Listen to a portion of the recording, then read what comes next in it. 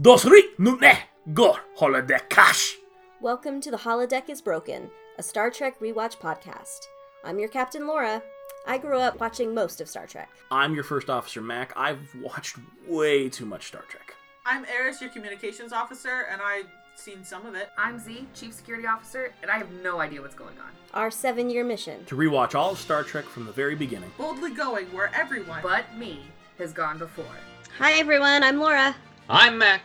I'm Eris. And our security officer Z is on the Klingon monastery world of Borath, improving their Makbara forms, so they will not be joining us while we discuss some additional original series episodes. This time, we will be discussing the return of Harry Mudd, as played by Roger Carmel, and his last live-action appearance, as portrayed by Roger Carmel. Oh. He only had 2? Really? He only had 2 live-action episodes, and then Rainn Wilson plays him in the latest series that take place in the 23rd century. You know, I always confuse the guy in the Tribble episode as being Mudd, but that's somebody else. He has a muddish quality to him, I will grant you, yes. Never mind. I'm surprised, honestly, because, I don't know, I feel like he was, a much bigger... He felt so big, you know? Like, he was such a big character that I'm surprised there was really only 2. Yeah. Well, he does an animated series episode. That actor? That actor. That was in the 70s, but between the original series and the movies. And they were talking about doing a Next Generation episode with him, but Roger Carmel passed away before they could get it together. But then, the character was rebooted for the more current shows, and Dwight plays it. We will be discussing... casting choice, but I'm okay with that. It actually works. It works, yeah. Okay. There's a really good one of the short treks that they did with him in it. And so, yes, we'll be watching I, Mudd, Season 2, Episode 8, and then we'll discuss Metamorphosis, Season 2, Episode 9. Now, if you had told me before rewatching these episodes that I would prefer the episode that features Harry Mudd, I would have said you were crazy. But here we are. I actually liked this episode. And it was like a delightful off Broadway play. Yes, yeah, I did really like this. I thought I would because I did kind of like Harry Mudd. I mean, I would not want to be in the same room with the guy, the actual character, but I like the concept of the character for the context of this show. Just because he's such a big personality that combats Kirk's big personality, but he's also such a dick. And and he's like every bad part of Kirk, you know? He's just 100% fuckboy, you know? Like Kirk's id, just unleashed. Yeah, yes, yeah. And so I like him from a character archetype kind of thing. Yeah. And he's fun to watch. I mean, because he's just a total dick, and I love him. I was so put off by Mudd's women as I rewatched it that I kind of had a dim opinion of him going forward, but I had a much better time with him this week. There's no human trafficking. That helps. Yes. Yeah. I guess, I don't know. I'm so used to basically dudes in sci-fi being total dickholes. I just really like that word today. I'm sorry. That's my word of the day. Then I was just okay, sex trafficking. This sounds terrible. What else is new? Right. But it's okay, I gotta get my entertainment here somehow, I guess. There's a lot I liked about this episode. There really was. I love how, once again, it's Kirk arguing with robots until they explode. Right. Well, it almost seems like a spoof of other Star Trek episodes. They're having fun and they're being weird, and there are scantily clad women and a few scantily clad men. And it goes back to that trope of him just, hey, computer, go fuck yourself. Bing! He also surprisingly doesn't try to fuck in the robots this time around. He's remarkably restrained. Yeah. The fact that they got Mudd in on it at the end. Right. He's helping them and he's acting along with them. It seems like maybe they taught improv at Starfleet Academy. Yeah. All of them are just way into it by the end of this episode. Improv and pantomime between early Federation history and basic warp field theory. In the beginning, where Spock is just he's talking to Bones and he's maybe he doesn't trust your beats and rattles. I almost had to pause it. I started laughing so hard. I was just you get him, Spock. Bones isn't even a real doctor. This is honestly the best. He's just And it's like, you're nothing but a snake oil salesman. Go away, Bones. I don't know what anyone likes you. true. Spock gets so many good pieces in this episode. Like, there's a moment when Android guy is still on the ship. I can't remember what his name was.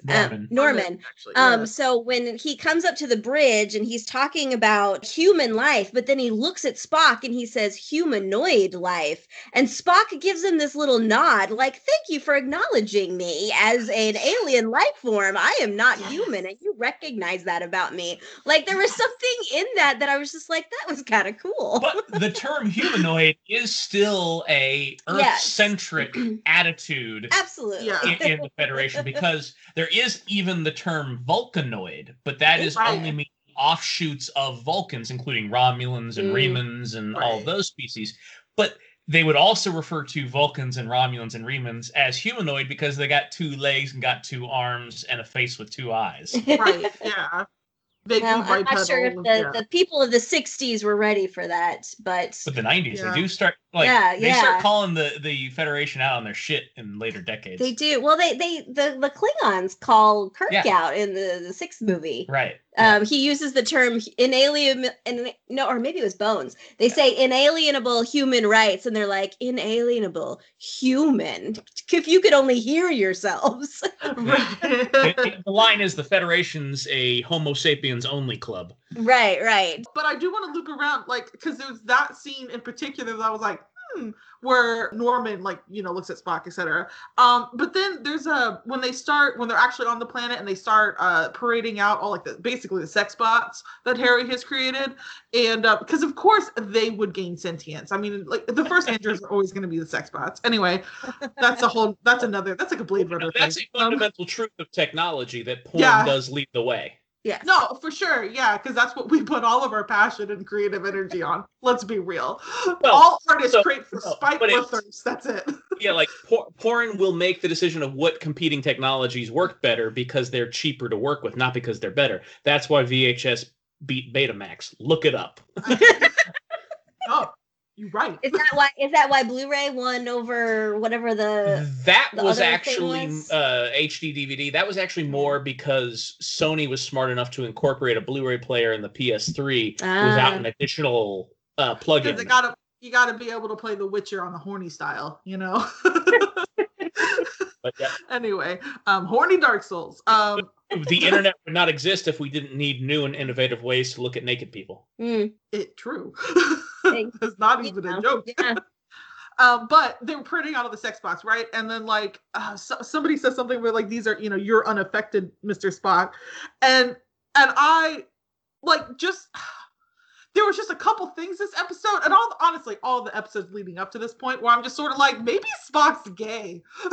Maybe it's the female body because he seemed very interested in like Norman, and like when he was talking to when he was exploring the area, and like, oh yeah, the central relay system or whatever, and he's just like looking up the androids, like the dude androids up and down. I was like, maybe it's just the female form that he's not interested in. Did anybody consider that? He's a fairly non-sexual creature for every 7 years. Except I mean, but that's the Vulcan thing. But like, that could be a mating thing, like a reproduction. Yeah, they hardly ever show him with like a girlfriend or. Yeah.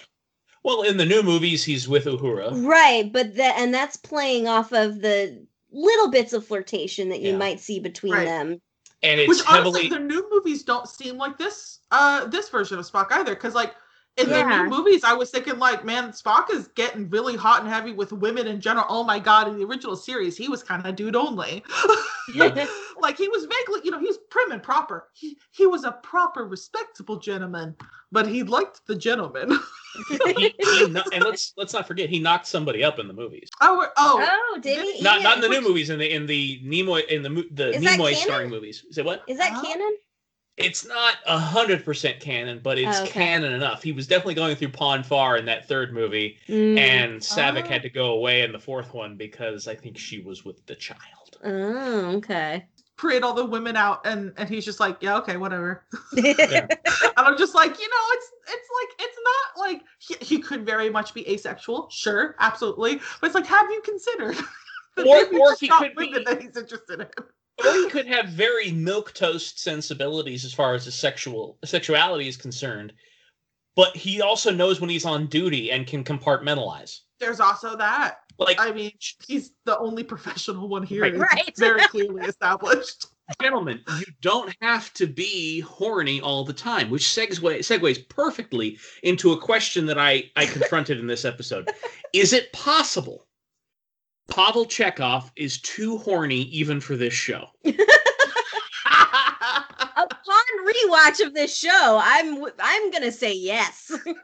Like the 2 episodes where he's been really active in the plot, I've been like, listen, Pavel, You need to calm down. foot off the gas. Even the one where like he was with the lady and it seemed like maybe they had a consensual relationship going on, like she was just as into him, but at the same time I'm like, you guys are on duty right now.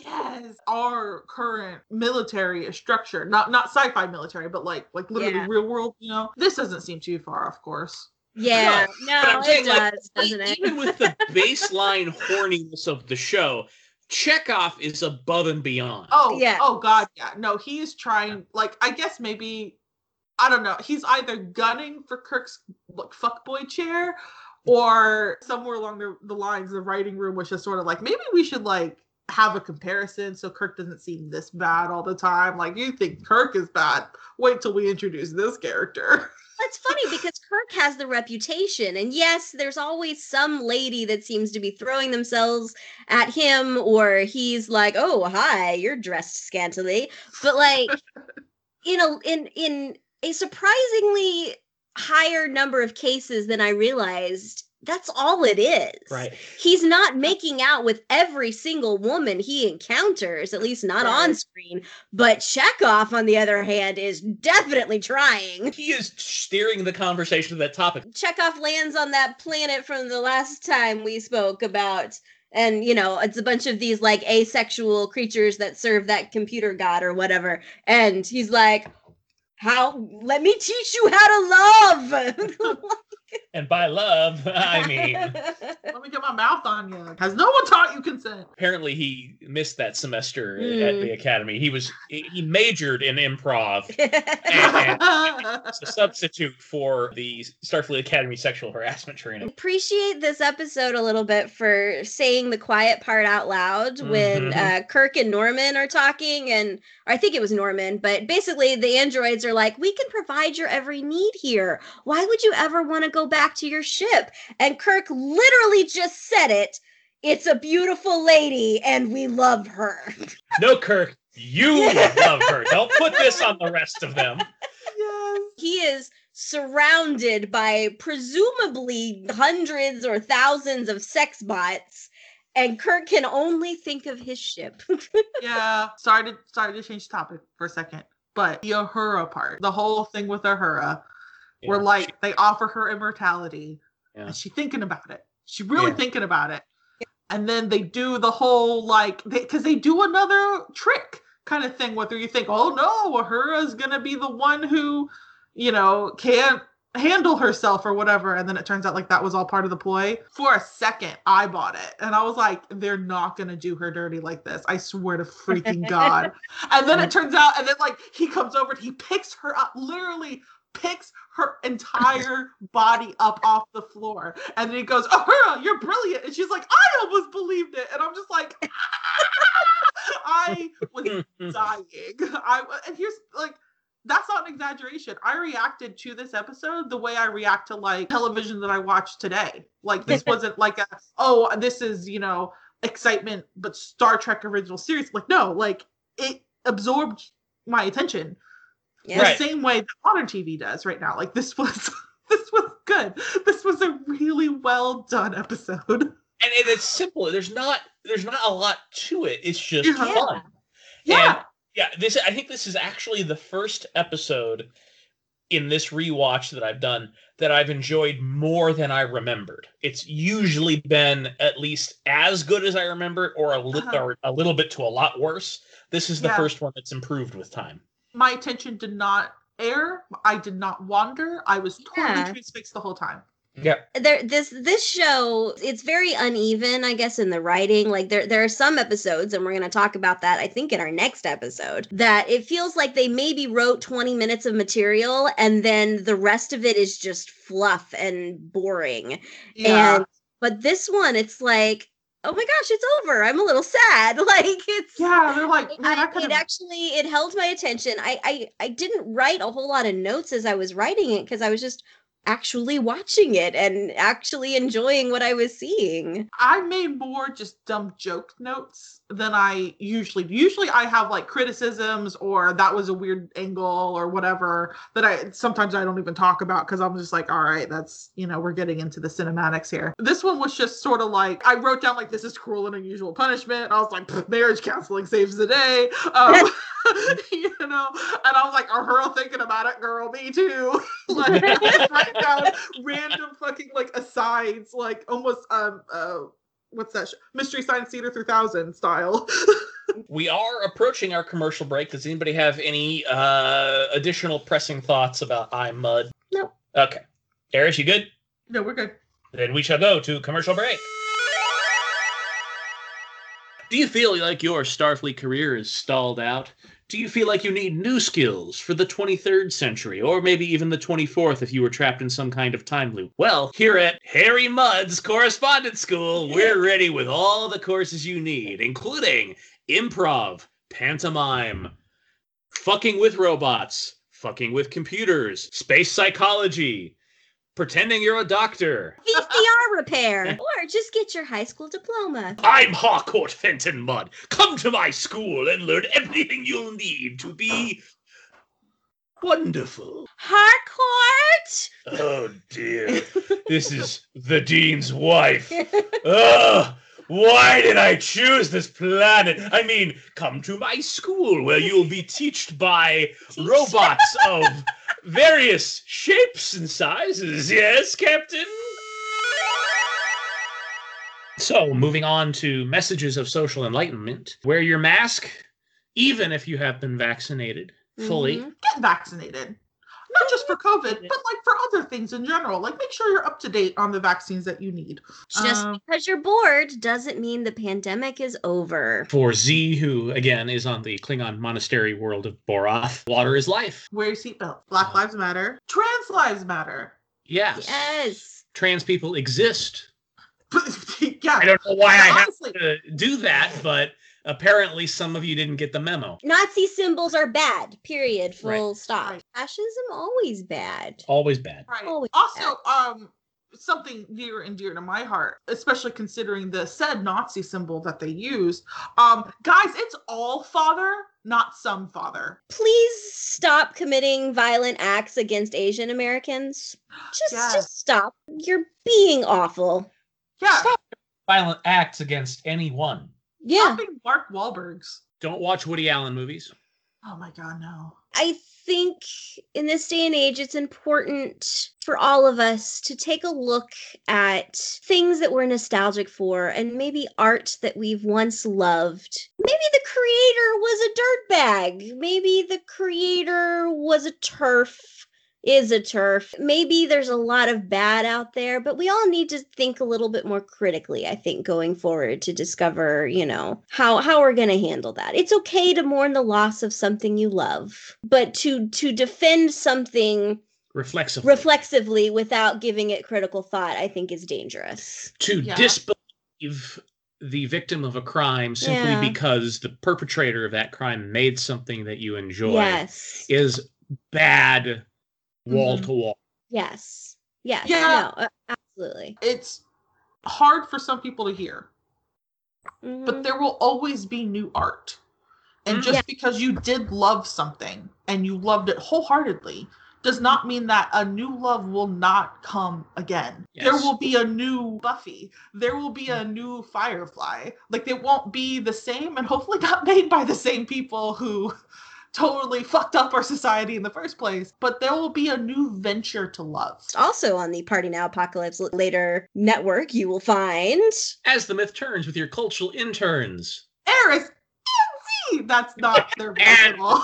pandemic has certainly changed podcast production, and I'm going to say not necessarily for the better.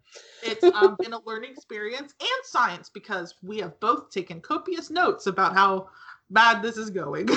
We're working on getting them more regularly posted on weeks that we're off. We have some technical issues we're working with, but As the Myth Turns is alive and will continue. So check your podcasting platform of choice and you will be getting new episodes as time continues. For other entertainments, both written and oral, AURAL, you can go to apocalypse.com, where there are blogs, books, movie reviews, The Fourth Wall, and this show that you're listening to now. Eris, you have a YouTube page. I do. I have lots of dumb videos where, for the most part, a lot of them are video game related. I am slowly getting into the art kind of type of material. If you like to watch people, specifically me, draw, you can catch me on YouTube. I'm Eris O'Reilly, all one word. I now stream on Twitch Monday evenings right around 7:30 or 8. I do mostly art stuff, but I do stream on Twitch. Now, when you say you do art stuff, is it sort of instructional type things, or are you just displaying the work that you are doing as you do it? I record myself drawing. So it's instructional only in the watch what I'm doing. Maybe you'll gain something from it. Maybe you'll see what not to do. Who knows? But for the most part, I'm just recording myself drawing.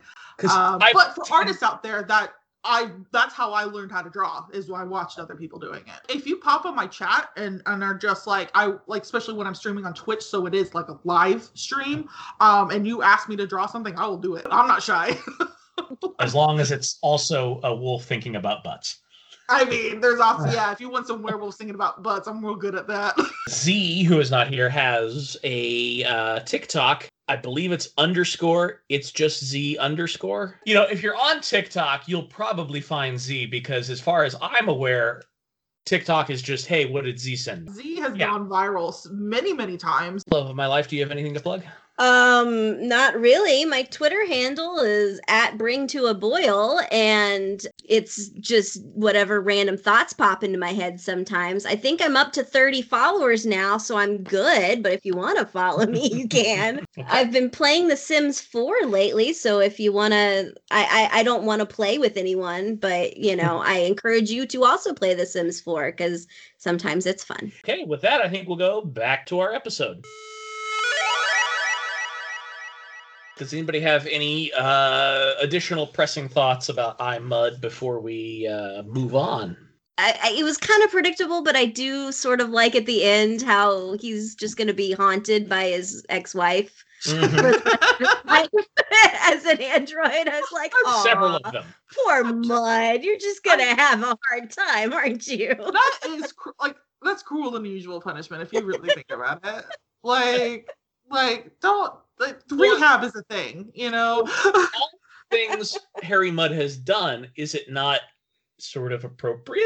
I'm not saying it's not appropriate. I'm just saying it's cruel and unusual. Can it be both appropriate and cruel and unusual? Yeah, they're not mutually exclusive. The Supreme Court would agree with that. Yeah, I don't think they would, but in the galactic court of the future, maybe. Yes. The Federation Supreme is probably fine with it. Yes, there's a mud clause that extends into the future They start to investigate it, and then they realize, wait, who are we investigating this on behalf of? Hardcourt Henry, whatever, Mudd, and they're like, oh yeah, never mind, investigation closed. The Federation Constitution has a clause against cruel and unusual punishment, except in the cases of poetic justice. Yes. I mean, I think we just, yeah. As long as it's creative, you can punish anybody however you want. I watched Next Generation, so I know some of the new stuff that's coming up. Is this the start of the Borg? No, I would say no. I think what was the one we watched with the probe that came back? The Changeling. I think that is closer to the origin of the Borg than anything we've seen yet. Yeah. The first movie, so like Star Trek the Motion Picture, also could be a little bit tied into the origin of the Borg. I buried the lead last time. The Doomsday Machine. Yes, that too. Yeah. In subcanon, that was actually created by a race of beings to combat the Borg. Oh, okay. That makes sense. That makes sense now. Okay. Because Borg ships had such great energy redundancy that if you neutralized 50% of the ship's function, it could still be a threat and regenerate quickly. Whereas the Doomsday Machine was exactly the kind of weapon because it would sap the energy so fast and destroy the ship before it could have a chance to regenerate or adapt. It's almost more terrifying when you think of it that way, that a Borg killing weapon got loose. Right. Decided to just kill everything in its path. Like, that's actually a little bit terrifying. But when you think of how the Borg works and that they assimilate other cultures and that becomes part of their milieu, it's very possible they could have assimilated these robots at some point, and that contributed to the more current idea of the Borg. I think the Borg are pretty well established in their part of the galaxy at this point. Just the Federation hasn't gotten out that far. Gotcha. Okay. So I think that did answer my question, actually. So theoretically, the rest of the crew was beamed down to go on this planet, and then we never saw them. Just Scotty. Right. Where the hell's the rest of the crew? I just wanted a little bit more of the rest. Like literally 400 people milling around, going like, "Sex robots, huh? All right." Well, sort of call it, because he kept saying that like he was worried that the crew would come down and see all these indulgences and decide that they would all just give in to their desires, probably because he knew his crew pretty well and knew that that's exactly how they would react. Yeah. I almost wanted to have one scene where you just have like almost like quote unquote the break room scene, but it's like just all the random, and nameless NPCs of crew and sitting around going like, so we can have all of our desires catered to us? God, this is boring, Because I said, all of these people signed up to go on a spaceship and to fly away from Earth and explore literally new. These are people who probably don't like to sit still for very long. Wow, we can have every desire we ever wanted catered to us? Bored. And I would have loved that one cut. Yeah, that would be cool. Right back to Kirk. Or like a group of them roaming through the hallways, looking into other rooms where all these people are like getting fed grapes by sex robots, and then there's just a group of them like, okay, so but what else is there here? He almost missed the ship, huh? Yeah, we've been here for like 8 hours. I'm bored. There's probably a group that's formed that's trying to find the captain, but just never made it to him on screen. Right. Just between the three of us, would we stay or would we go? Well, there was a moment where Kirk or somebody keeps talking about a gilded cage, and I was like, the place where I was when watching this episode, coming into a whole year of being in a pandemic, there was part of me that's like, you know what, that gilded cage doesn't sound so bad. Like, I don't think I'd want it to be a permanent state of being, but like, that would be a nice vacation spot to just like, have all the food and, whatever you need taken care of. Yeah. Not want for anything. I think I could get down for that for like a short period of time. But after that, I'm going to be like, yeah, I need to go back. I would be really tempted, especially they start touting off like the whole, like, we can give you the perfect body that like doesn't fail on you or have random headaches for 24 hours or whatever. And then I would be like, I'm so tempted. I was like, girl, I'm right there with you, Ahura. Yeah, no, Ahura and I are on the same wavelength there. I know myself well enough that I would get bored. I would be like, no, I want to leave now. If you told me I had access to a spaceship, I'd be like, I choose the spaceship. Yeah. I'd be like, okay, this is really good for like, I'm going to be real, like a good 6-week vacation. Like, save up all of my PTO and I would be here for 6 weeks just living it up. But like at the end of those 6 weeks, I'm like, that was fun. I'm going to get back on my spaceship and I'm going to go see stuff. I'm not saying that I wouldn't want it for a while, but I know myself well enough that after a while, I would get just out of my mind, utterly bored. I know Mac well enough to know what he would choose. You think? I don't know if you. Oh, really? What you tell me what you think I would answer, and I will see if your reasoning is solid. I feel like you'd be a little bit Kirk in this situation. You want to get back to that thing that you love the most, and you want to get back to the life that you chose for yourself, and not be forced into a situation that you didn't agree to. That's true. However, the prospect of being able to create that a version of that life on the planet might have won me over. But could you have done that? I think if they had enough paper and pens. Okay. Interesting. This isn't the one where they wouldn't let them have books, was it? No, because they had a massive library. I think they even said. Oh, okay. So then, all right. Yeah, I was like, I think I could get behind it if they would just let me do whatever I wanted at any given point. The prospect of being left to my own devices to entertain myself is perhaps one of the core pillars of my personality. But you would give up your starship for this. I would give up my day job. If you didn't love what you were doing on the starship, I think that would be easy. But if you were at all a person who loved the Enterprise and loved what you did on the Enterprise, then absolutely not. If I was captain of a Federation starship, yes, that would be hard to give up. But if I was, as I am in real life, I'd cash that. I'm cashing it in anyway. There is a version of this that I think would have absolutely worked on me. I just don't think it worked in this exact situation. So if this was like an M-class planet, I think the original was like, this was like a pressurized dome or something like that in order to sustain human life or whatever. And the androids had set up like a very complicated system where there's multiple people. There's still humans I can talk to. But then they gave me like a little house in the middle of the woods with like a little tiny plot of land that I could like farm and grow my own vegetables. And they were just like, call us if you need us. And they just let me to my own devices where I could go and wander around like some type of role-playing game, Harvest Moon thing. I don't know. That'd be real tempting.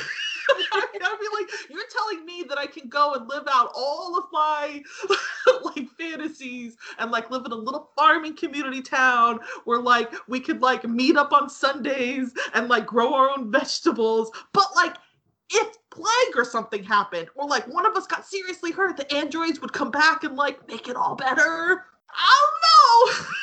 I would be tempted. When you go back to the cage and the menagerie with Christopher Pike getting to live out his life in the mind with these brain creatures, you know, convincing him that everything's fine. That sounds wonderful. I know it would be a trick. I know I'm technically a zoo animal at that point, but you're providing everything I need, and I've done all this other stuff. I don't want to do that anymore. So yeah, why not? Maybe I just want to go outside. Maybe if you told me that I'd stay indoors for the rest of my life, I'd be like, fuck no. But if you told me like, okay, you got to stay on this planet, but like there's fresh air and there's like there's like a river, like a freshwater river right over here, like, and there's like, look at this forest with all these little animals running around that you can like run after and draw pictures of. I'd be like, I don't know, I think I'm never leaving. Isn't that at that point essentially Ryza from Next Generation? It's like this paradise planet that it's like this whole resort. Rise is a lot hornier than that, where it's like it's like, all sex focused, right? Like, hey, welcome to Rise. I want to fuck. Yeah, I was gonna say, I wonder how our answers would be different in a pre-COVID world versus a post-COVID world. But now that we're just in the middle of COVID, like. Yeah, I think answers may shift. Leaving Harcourt Fenton Mudd behind and picking up a Zephram Cochrane, although not the Zephram Cochrane maybe you're thinking of. Isn't it though? Well, it's just played by a different actor. Zephram Cochrane appears in one of the movies later on and played by James Cromwell. Yeah, I was like, am I supposed to know this guy? Is he what? Yeah. He's a thing, and okay. He has better storylines later. Which is strange because he's like as famous as, say, a George Washington or an Abraham Lincoln in Federation history. Yes. But it takes Bones and Kirk like an hour to put it together. Like, Cochrane. It'd be like if somebody came up to you, Eris, with a stovepipe hat and a beard and said, "My name is Lincoln," and you're like, something about that is just tickling the back of my awareness. I wonder...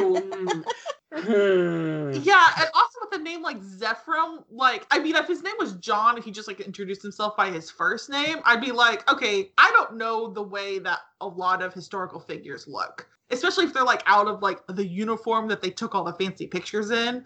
Like if he just showed up in like jeans and a t-shirt and he's like, "Hey, my name is John," I'd be like, "Who's this a-hole?" The gender politics at minimum in this episode are not great. So this one rubbed me the wrong way. It was sweet in a kind of emotionally manipulating way.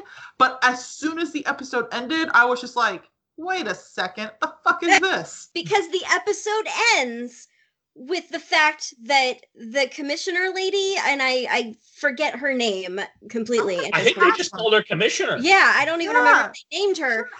She She's only a vessel for this other entity to take over her body, and this lady had zero say in this. They did not ask her if it was okay. Kirk basically just goads this alien entity, the caretaker, is that what they kept calling it? The companion. Right? The companion, yes. So they basically just goad the companion into taking over the nearest female body, which, hey, we only brought one with us. She happens to be dying, so let's just take it over and it'll be fine because now she won't die as bad. Nancy Hedford is her name.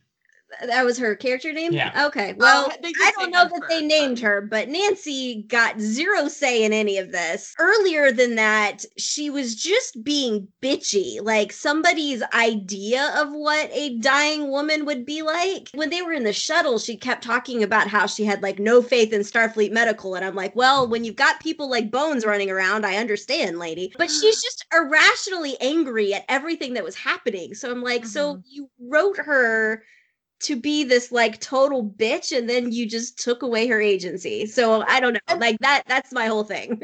and worse than that for me is that like her entire plot line such that she was unlikable. She was supposedly good at her job, but until she got this disease or whatever, so she's unlikable. Then she has her whole like dying deathbed confession of like, I've never been in love before. Off screen gets taken over, so we never see that conversation if it ever happened.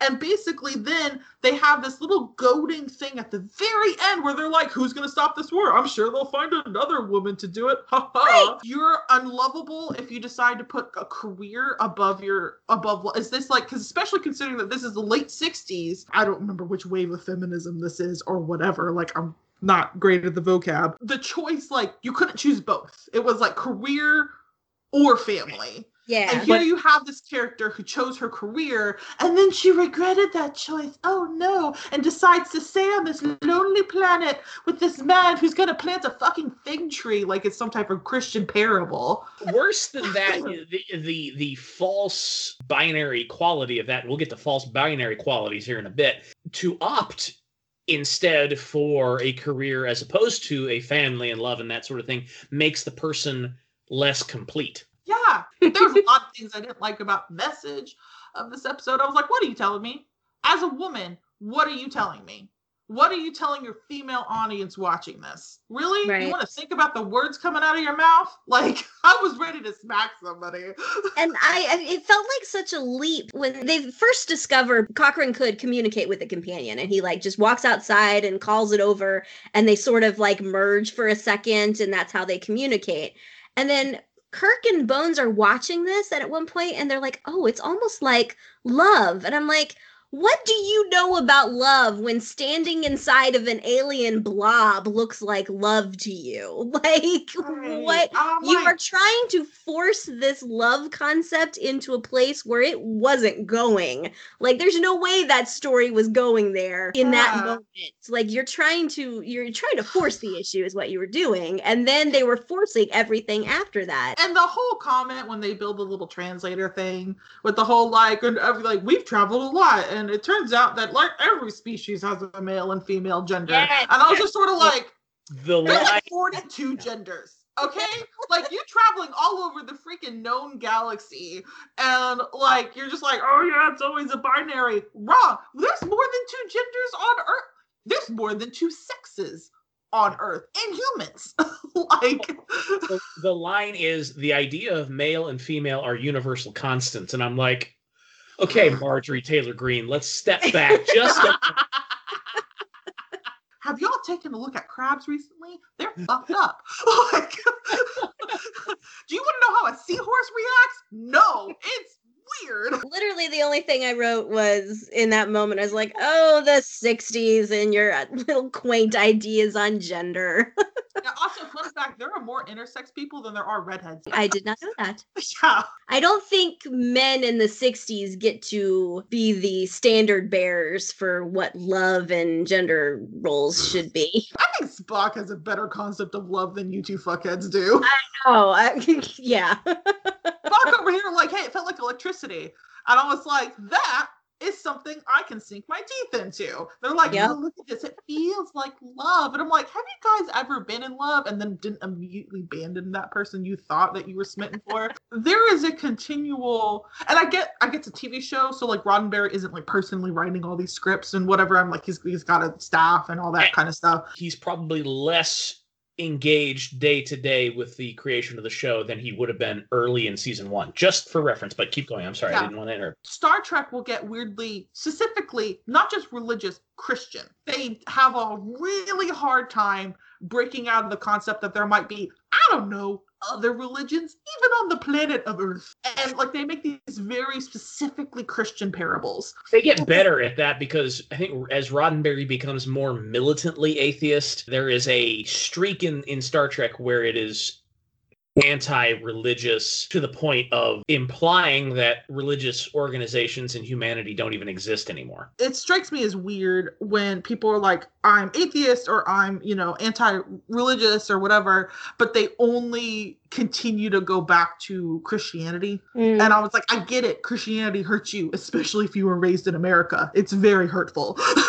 But at the same time, like, there are other religions out there. You could try including them instead of excluding them and pretending that they don't exist. You could try taking some other forms of storytelling from them.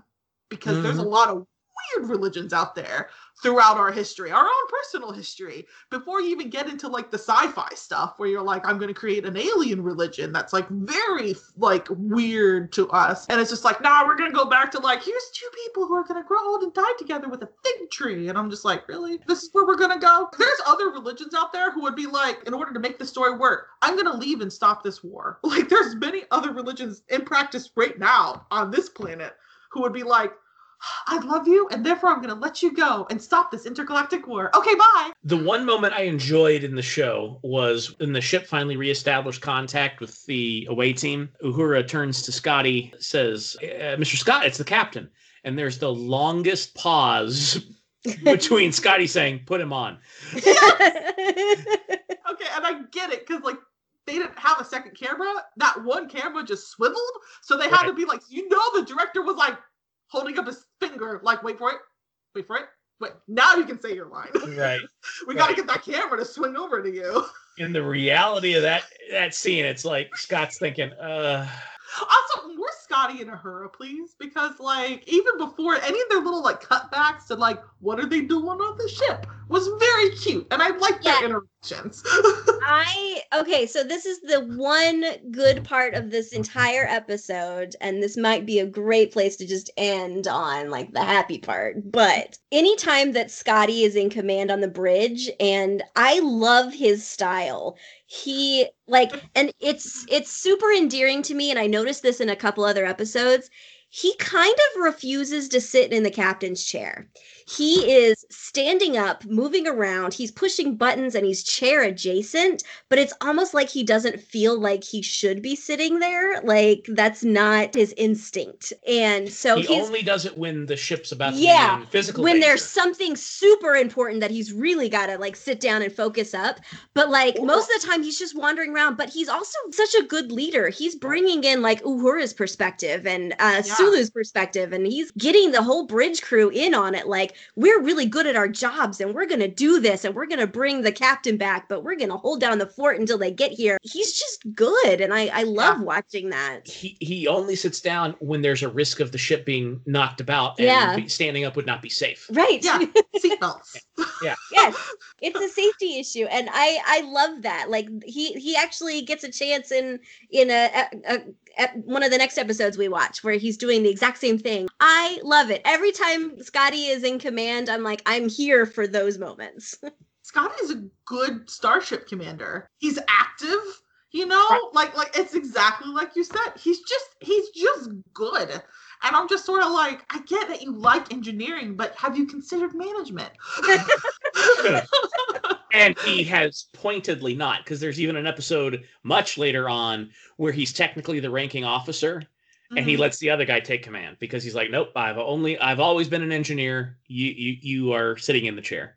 Yeah, where old Scotty comes back. He's kind of lamenting, he's missing his old crew and, like all of this stuff. And it's very obvious. He actually goes to the holodeck and he wants to see the bridge of the original Enterprise. So they recreated the set just so he could have his moment on there. And he's like wandering around the bridge and like, but these episodes of the original series where you see him actually taking charge and the camaraderie he had with everyone there, it makes that a little bit sadder and a little more bittersweet. It's just so good. Her and Scotty, just more of them, please. I would watch them be the only two people on that ship. It's interesting. In the fifth movie, which is universally accepted as the worst of their movies, it's the two of them have a little almost flirtation going on. Well, maybe I need to give the fifth movie a second better chance. I can't wait. I really can't. That's not sarcastic. I've not seen any of the movies, and I keep hearing you reference them, and I'm just like, one of these days I'm going to understand all of these references. Yes. Futurama said it best. You'll have a hard time finding 6 movies in a row that are on average as good as those Star Trek movies. Yeah, no, that's true. Yeah. Yeah. I don't know that I could name another franchise where, all where the lows are under control and the highs are still pretty high. Yeah. I mean, Avengers pooped out in the second one, so I will never not make fun of that second Avengers movie. Oh my god. It laid the groundwork for WandaVision, and I am here for WandaVision. I have one additional comment. Bones needs to get his shit together. A literal quote from this episode is Bones saying, "I'm not a scientist or a physicist." Oh and I just wrote that down with 3 question marks, and I'm like, did you go to clown college? Like, what do doctors train as if not scientists in the future? I was like, Bones, I want to defend you, but you're making it so hard. I'm not a scientist. And there's so many other ways he could have phrased that, and that's the way he's like, I'm more of a biologist than a physicist, could have said, I'm not an engineer, or I'm not a physicist. Yeah, you're not a physicist. Okay, cool. But instead it's like, I'm not a scientist or a physicist, and I'm like, then you don't use science in your medicine? Well, no wonder everyone fucking dies around you. That's why he just walks out to a dead, or what he thinks is a dead body, goes like, he's dead, Jim. I'm like, did you check? No, I don't need to. I went to cloud school. Next time your away team will get a visit from some parents with Journey to Babel, and then Bones will fuck up his way through child delivery with Julie Newmar in Friday's Child. We'll see you then. Bye. Bye.